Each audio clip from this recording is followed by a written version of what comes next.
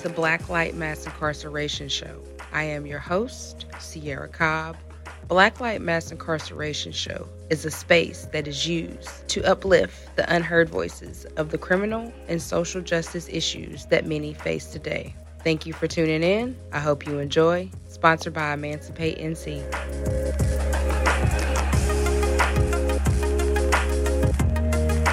Thank you, Mr. Craig, for coming on Black Light Mass Incarceration Show, being the guest and just kind of sharing your experience.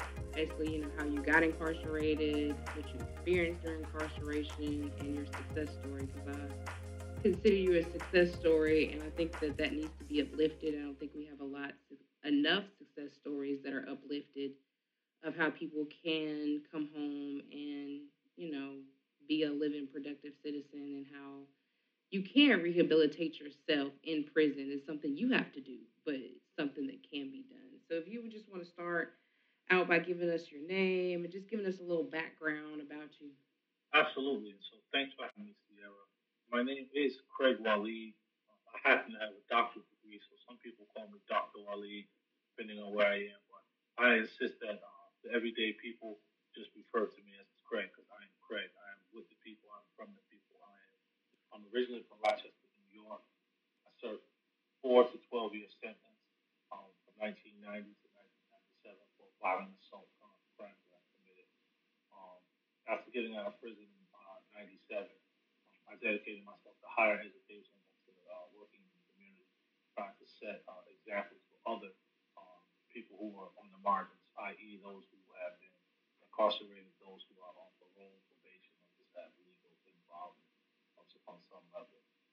Well, how old were you when you were incarcerated? That's a great question. Yeah, I was 19 when I went in. And when I came out, I was 27, going on 28.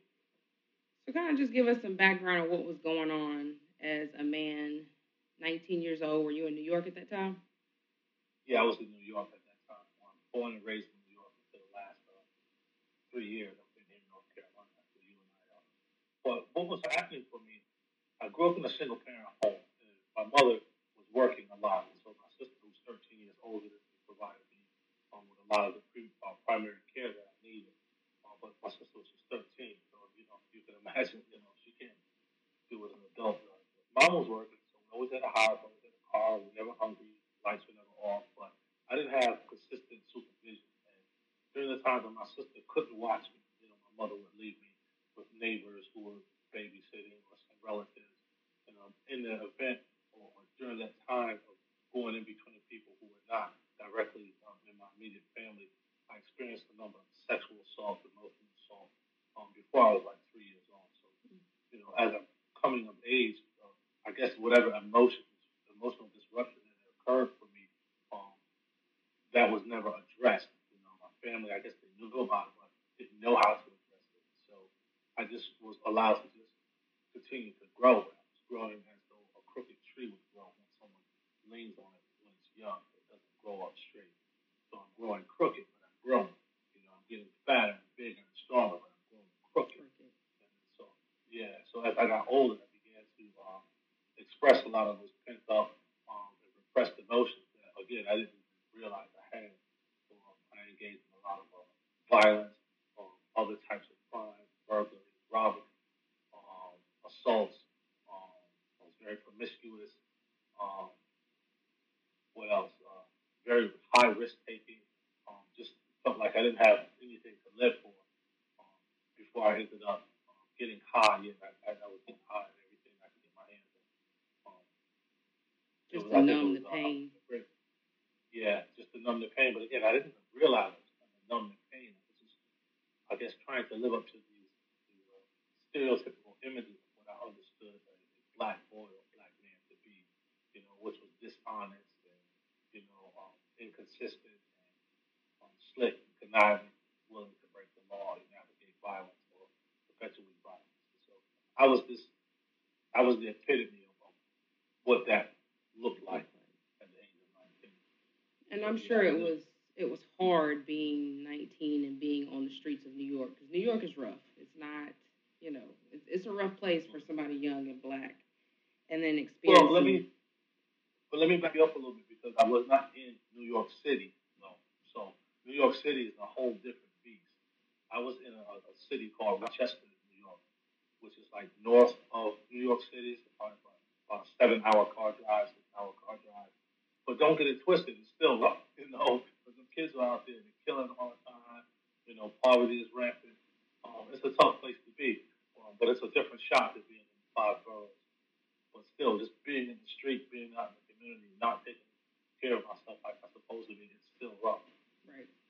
Can you speak on how childhood trauma has a lot to do with people committing crimes, and it's not just, hey, I want to go and rob somebody or kill somebody, but it's because of the social, emotional that you don't know how to control, and that a lot of, especially in the black communities, we don't understand the importance of social and emotional control. Whether your parents just didn't learn it, or what their bringing up was, but how trauma really affects a lot of people when they are committing crimes, and it's not just a wake up on a limb and say, "Hey, let me go commit this crime." Yeah.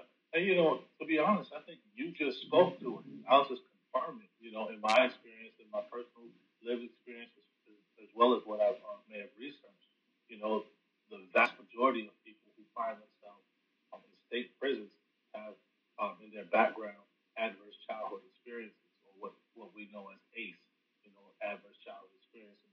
These are these traumatic experiences that happen to children before they're like 18 years old. And so I definitely had them. Lots of people that I've talked to, they have them, they reveal that they have them. And again, as I illustrated earlier, I was growing like this crooked tree.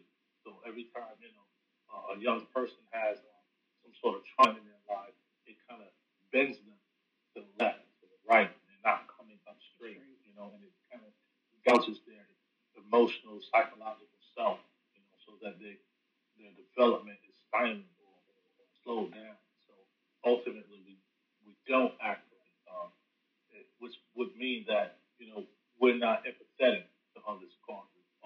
Oftentimes, we're more defensive or more hostile, acting out in ways to either protect myself or just to be in my best interest.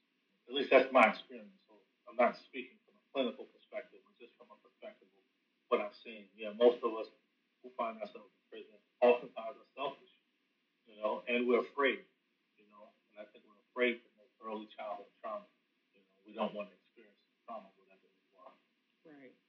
So walk us through, like, what was the experience of being a 19-year-old in an upstate prison? Yeah, it was scary. So, it was very scary. I was a big kid, and a lot of people that I ran into at the county jails would tell me, "Oh, you don't have nothing to worry about. You're a big dude. Just carry yourself appropriately." And so that's what I did. I carried myself appropriately. I didn't get involved in a lot of BS or anything. But a lot of BS happens around me. Just being sent to prison in and of itself is a very violent action. Being torn away from your community, torn away from whatever you know to be stability, and then to be stripped of your identity as an incarcerated person. Because now you're given a state number, and that's what you refer to like a state number. Maybe your last name, but your number is really your name. And then whatever clothes and jewelry you thought you wore to set yourself apart, no, now you wear this prison uniform. And if you don't have a bald head like me, we're gonna shave all your hair off, and shave your face, and give you a fresh start. So they break a person down, but then they don't do anything to try to build them back up. And so that breaking down process, I think, is traumatic in and of itself. Having to endure strip searches where the body cavity is, explored, that's very dehumanizing. So it was scary and traumatic for me going in. But once I learned to navigate the waters, should I say, penitentiary politics and penitentiary yard and mess hall or whatever, I found that I was able to dedicate myself to developing myself, on the inside, on the inside, so that when I got outside, my outside and inside was shown. And I'm sure by you saying that you have had some sexual abuse as a child, and then going into prison and having to deal with the body search cavities and things of that nature, that was extra trauma, right? Absolutely. And the thing is I initially realized how much trauma I had in me. And so I started reading various books, self improvement books. And some of the authors talked about, childhood trauma, and it allowed me to start reflecting in my own head, in my own way about my own life. And that's when the healing began. I began to heal because I began to acknowledge the trauma. I began to acknowledge the violation, and began to really look at myself and ask myself, how did you end up here, and what do you need to do to avoid coming back? And it all boils down really to my thinking. My thinking had been screwed up from early, you know. And so now I was of age to recognize that my thinking was a bit screwed up, and it was up to me to straighten it out. To quote Bob Marley, who quoted Marcus Mosiah Garvey, he said, "Emancipate yourself from mental slavery. None but ourselves can free our minds." And so it was up to me to free my mind. I had to know what my bondage was. I had to figure out how to free it. I couldn't look for a pie in the sky or for a saving from anywhere else. I had to save myself. Well, let me piggyback on that. What advice would you have for people that's currently incarcerated not to be mentally enslaved? They already have your body autonomy enslaved, but a lot of people let them mentally enslave them. So if they do get a chance to come home, a lot of them don't want to come home because they've just been so mentally enslaved and used to the routine of prison. So, what would be some good advice for people who are currently incarcerated not to let them mentally enslave you? And so this might sound cliche what I'm going to say, but it's real. And that is to know thyself. It's important to know and understand who you are and not to accept the false labels, false identities that are superimposed upon us. Because oftentimes, especially I find when I'm working with black men, I'm sitting with black men, that there's a certain type of stereotype that many of us want to portray. It's like this box, and everything that a black man is belongs inside this box. So you should live in this box. If you dare to live outside of this box, your black masculinity is in question. So I think, really understanding who you are, what works for you, what doesn't work for you, understanding what you want out of this life, and figuring out how to get it. Because if not, then other folks can tell you who you are, and tell you what you want, and they'll tell you how to get it. But it don't serve you, it serves them. So true knowledge of self, that's what I call knowledge of self, knowing myself. When I know myself, I'm truly educated, and not trained. But I think it's important for people to get training too. And when I say training, I'm talking about going to school, earning a GED, a high school diploma, a certification, a college degree, something where you can become certified, licensed, or degree, whatever it is that you love doing. And I mentioned that because when I started taking academic courses while I was incarcerated, it was like not only was I gaining academic training, but my brain started, I could almost feel it and see it. Like my brain was making connections that I otherwise wouldn't make, which allowed me to grasp new and different information outside of what was just presented in the classroom. And so my brain was healing as I engaged in these academic and vocational programs. So get academic training and get knowledge of self. And knowledge of self is true education because that's when the educering happens, when you are bringing out that which is latent. And that's when you're truly educated. I agree. I agree. And not to let them make you think that because you're incarcerated, for one, you're never going home because you never know when the floodgates can open. Two, Right. that you are what the state says you are. You're never what the state says you are. You are who you want to be. And you can always be better and do better, but you got to find your purpose and your passion. And sometimes going to prison does set you down to find your purpose and your passion, but you really got to, as I tell my husband, elevate yourself above the environment that you in. You can always elevate your mind and take yourself out of prison. Your body might not be gone, but your mind can always be elevated past prison. Yeah, absolutely. That's the I over E principle I talk about. Intellect over emotion. And when you talk about that, elevating beyond prison, that was part of my experience. I found myself almost transcending the prison environment. And it was like I'm walking above my body most days, looking at my body. I'm so in my head, so in my spirit, so in my heart that a lot of those what happened in 8 years could not penetrate me anymore. Because I found a focus, I found my purpose, and I knew I was getting out. So oftentimes I was envisioning my life outside of the penitentiary while I was in the penitentiary. So yeah, I transcended it. I had claimed all of my successes even before they came. You got to manifest it. And I think that's what's important, to not let them have you stagnant in your past and what you did to get there, but to elevate yourself past what you can do to get yourself out and know that you can. And not just the prison does that too, though, Sierra. Also, our broader community does that. The community holds you hostage to your criminal past. So oftentimes once you're convicted, you're forever condemned. Or thrown away. America just likes to throw people away. Like, that's it. No Yeah, second chances, no nothing. You committed this one offense, exactly.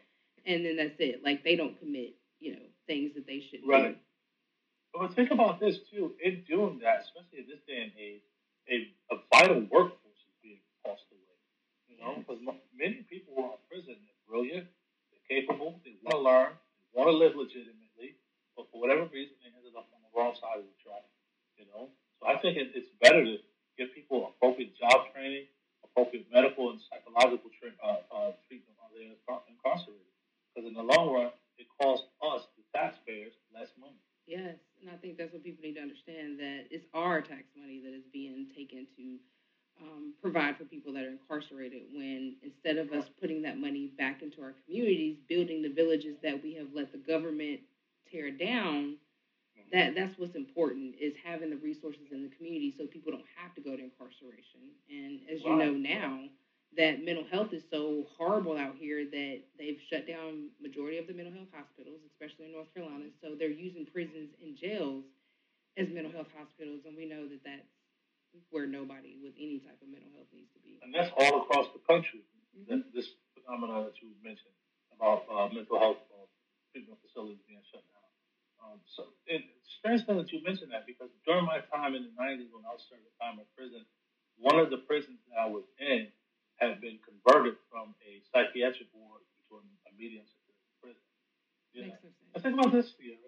It costs more money to incarcerate a person for years than it does, say, to put them in treatment or to send them to an Ivy League college. Right. It costs $31,000 a year, and it's probably higher than that now that we have inflation, to take care of one person incarcerated.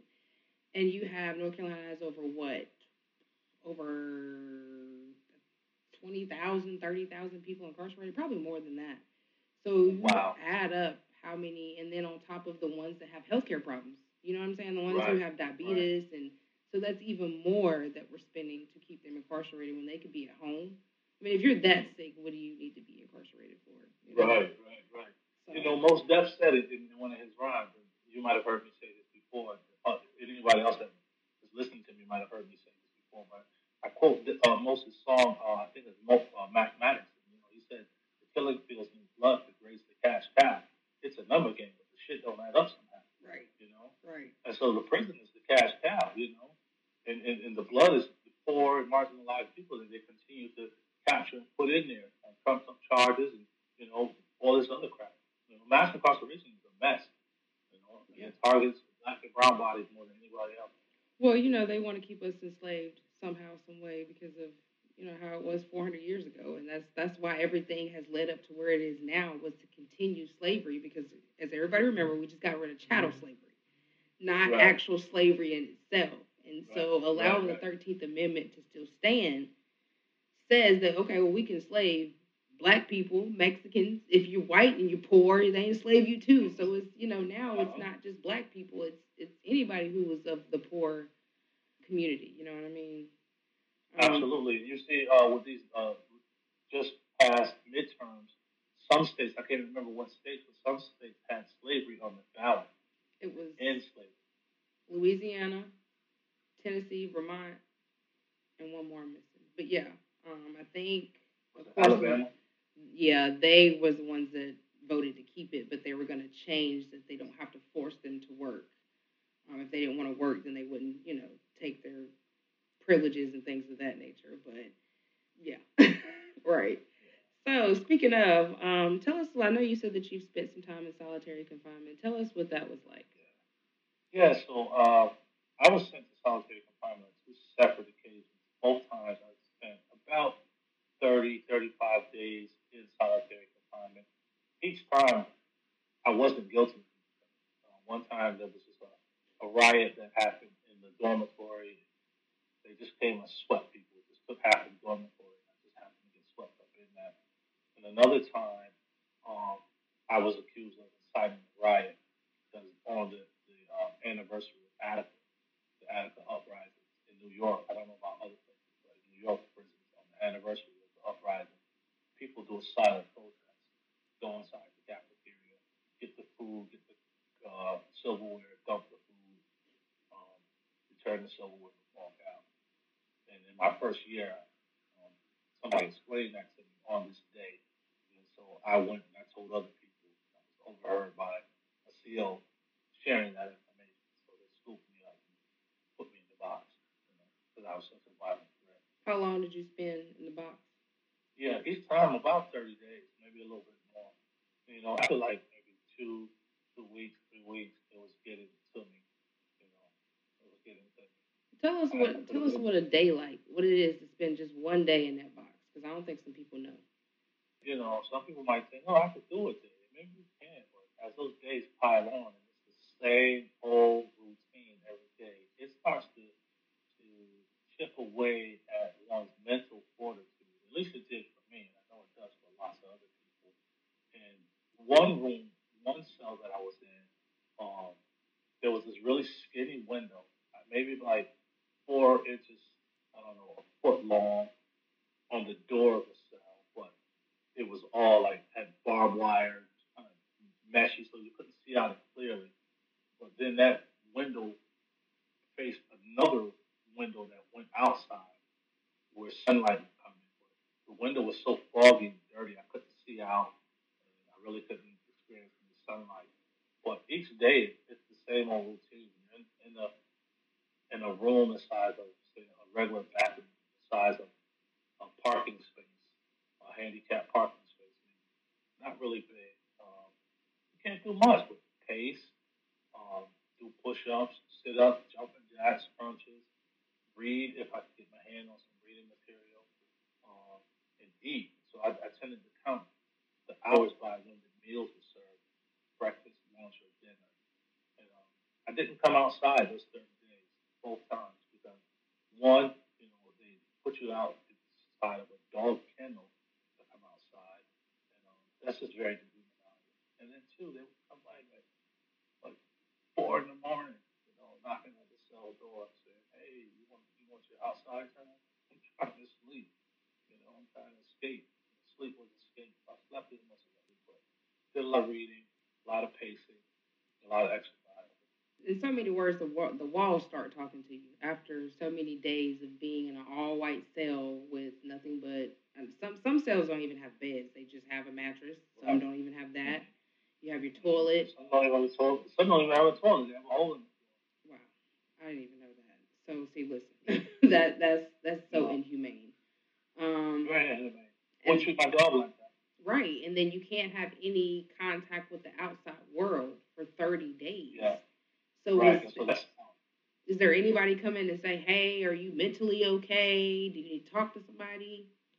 I don't remember that. I remember maybe the nurse being on the tier and handing out medication, but no one getting any acute care or acute attention. Um, yeah, and the only contact one might have, is with the person in the cell next to you on either side, because you can speak through the vents or you can speak through the toilets. The toilet access, I don't know if I could come do it. But yeah, there's really no contact. And you could be right next to somebody for however long you're in a cell and never even see that person. Mm-hmm. So, and I know that you were able to mentally hold it together, but I'm sure you heard other people on the cell block like banging and screaming and just basically losing their mind. Yeah, that happened often. People banging, screaming, losing their mind. Some people had already lost it, their mind, and so to shut them up, the COs would go in and beat them up, you know, and maybe pepper spray them, or whatever.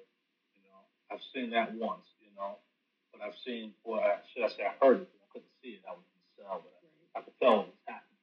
This one guy's always screaming just on the gate, yelling, screaming, banging, shaking the door, whatever he could do, cussing at the police when they walk by. So I guess eventually they got tired of him. They went there to beat his ass, and then he cried on him, and then next morning I didn't hear him. I don't know what happened.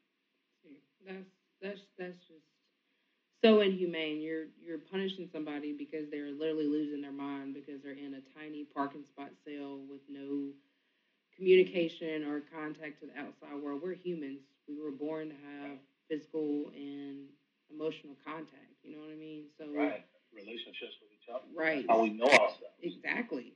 And so to deprive that, to try to say, "Oh, well, I'm going to teach you a lesson," or that's not a lesson to be taught. That is torture. Like that's what Yeah. the whole is torture. It's not to discipline anybody or say, "Hey, I won't do that again." Like no, that's Right. that's And then it sticks with you. yeah. That experience will stick with you for the rest of your life. I know it sticks with me. It's not as strong. I've been out over 20 years now, but certain things will trigger it. You know, lots of keys. If I hear lots of keys, it might throw me back into that hole. I don't watch that shit on TV either. I don't like prison movies and all that. Don't watch it. Right. Cop shows and all that. It's too I'll traumatizing. be tore up. Yeah, I'll be tore up. I wouldn't be able to sleep. No, I might jump out the window in my sleep. So what you're describing is post traumatic prison disorder, which I don't think people know that's a Oh thing, but yes. that's a thing. Like that's a true Oh thing. yeah. Oh yes. And even before that was coined, I was telling people I believe I have post traumatic stress disorder, and I would compare it to some of the symptoms I've seen in some of my friends who were like in Desert Storm, who were Marines and whatnot. And I could see some of their behaviors. Like, shit, I got the same thing. I think They people saw think combat. that PTSD is just only for people who go to war, but any traumatic event that happens over and over and over forms PTSD. I have it. I have complex Mm-hmm. PTSD, so Mm-hmm. it's rough. It's nothing Yeah. to play with. And then some people don't even realize it. I mean, just like growing up poor, that can cause trauma. You Generational know, trauma. right? You know. And people suffer from that. Seeing your parents strung out on drugs, not having food in the refrigerator, Yeah. all that stuff. Being emotionally abused. But folks don't see it.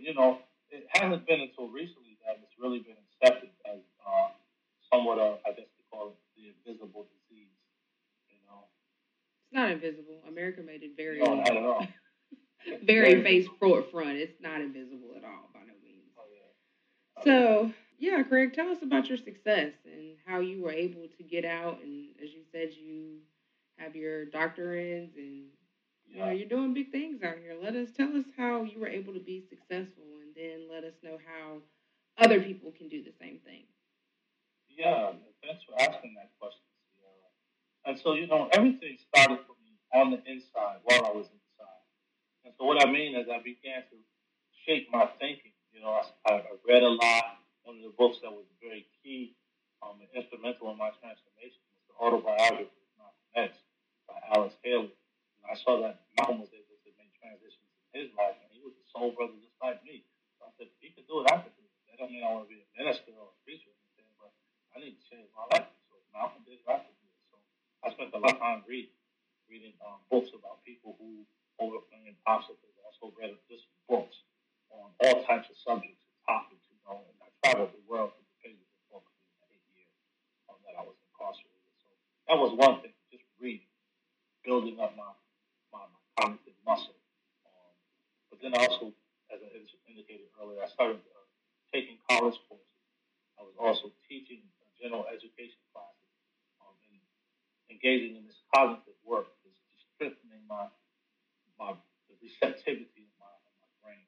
But also, I began to envision what I wanted my life to be like when I got out. And one of the things I envisioned is that I would go to college. But other guys were dropping seeds on me, calling me doctor, calling me professor, because I spent so much time studying inside prison. But I never saw myself becoming a doctor or a professor. I wanted to work with my people who were like me, who had trauma, who had drug addiction, who were in and out of prison, jail, mental health courts, and all that.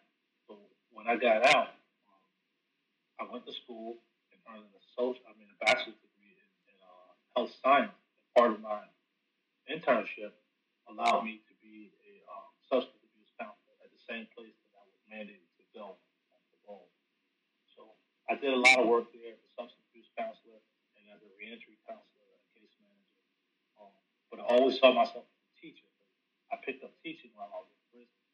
And so once I completed my master's degree in mental health counseling, I picked up a teaching job at the same college that I graduated from, in the same program that I graduated from, teaching mental health counseling to graduate level students. And I also taught some intro to counseling to undergrad students. So I did that for quite some time.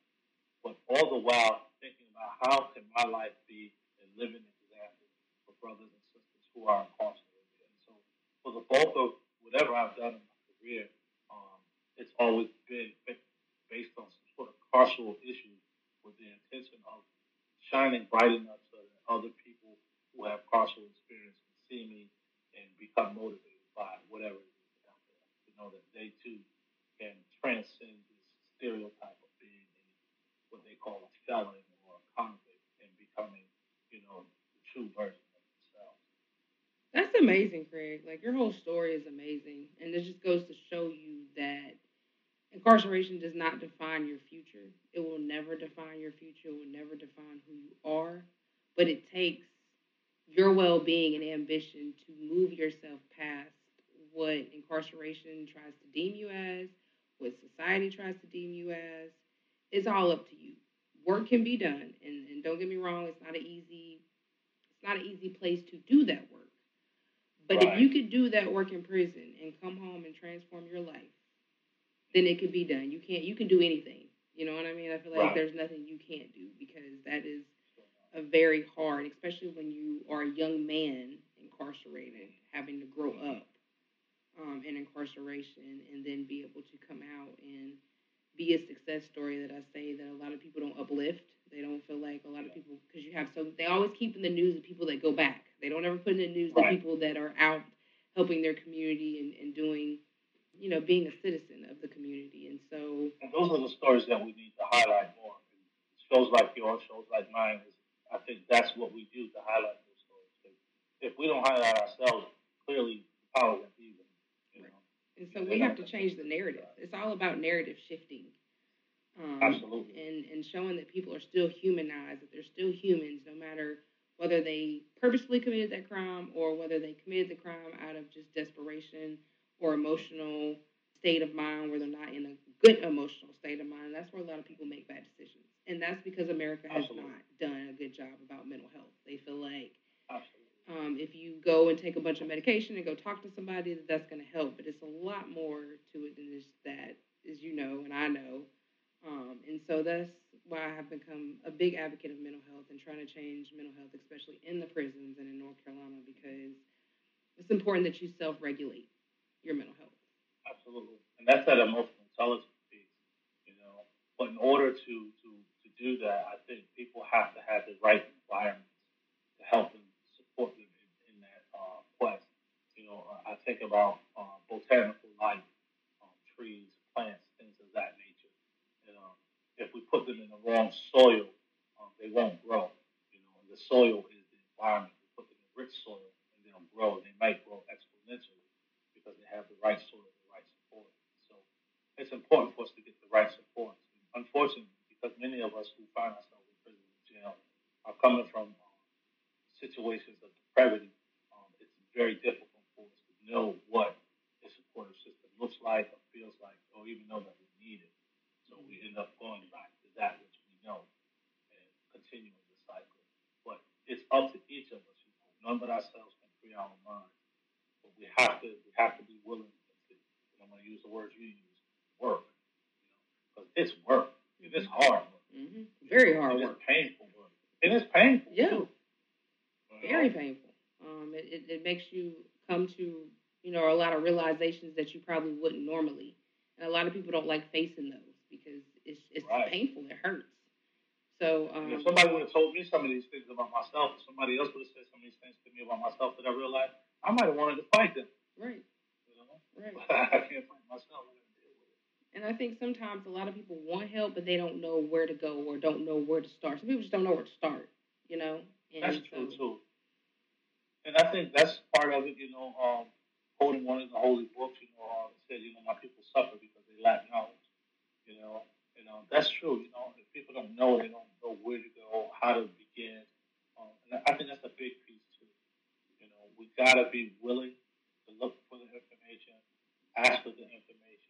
we have to slay our egos too, because our ego gets in the way so many times, our pride gets in the way so many times, and help is right there waiting for us just to drop our ego, Yeah. drop our pride.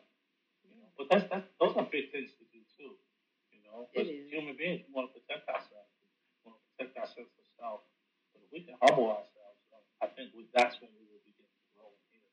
I think so. And yeah, just especially when you grew up in certain situations, that pride and that ego is what gets you through a day. Because sometimes, some kids got to survive. You know what I mean? Yeah, Families, kids, yeah, moms, dads.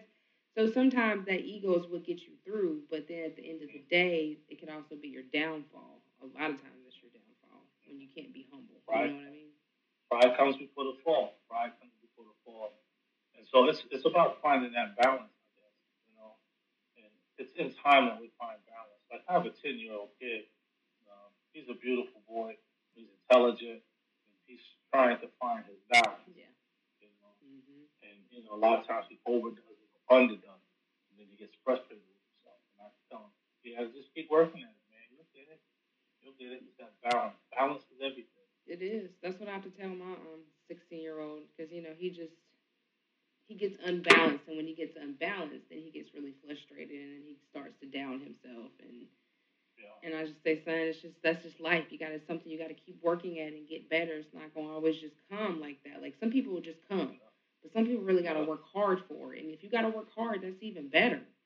But just don't get frustrated to where you're downing yourself because that leads you in a downward spiral. You know what I'm saying? It leads you in places you don't want to go because your mind is not mentally healthy and it's not online to make a good decision.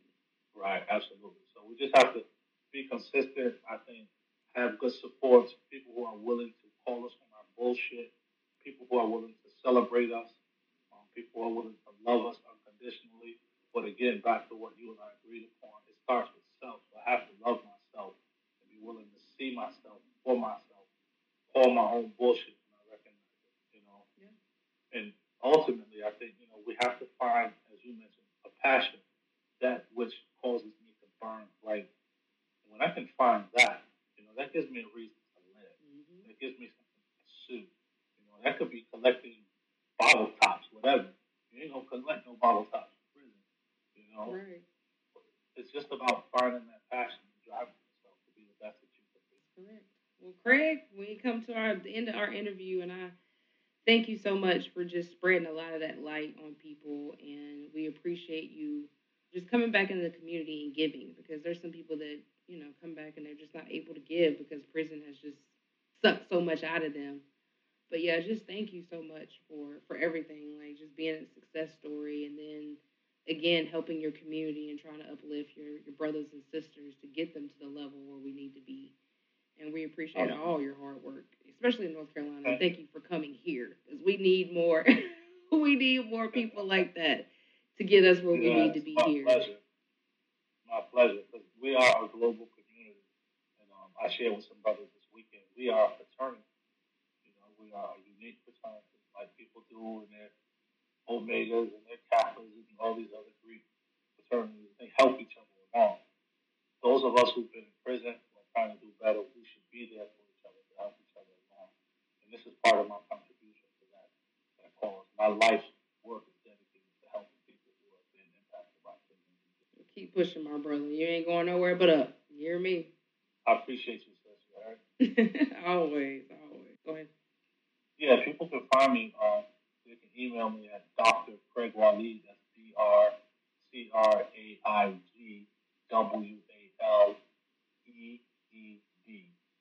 at gmail.com. Dr. Craig Waleed at gmail.com. You can also go on Amazon and check out my books. I have a book, Prison to Promise, A Chronicle of Healing and Transformation, The Journey Beyond, which is a reentry journal, and Waleedism, which is an art book, a book of poetry, prose, and proverbs.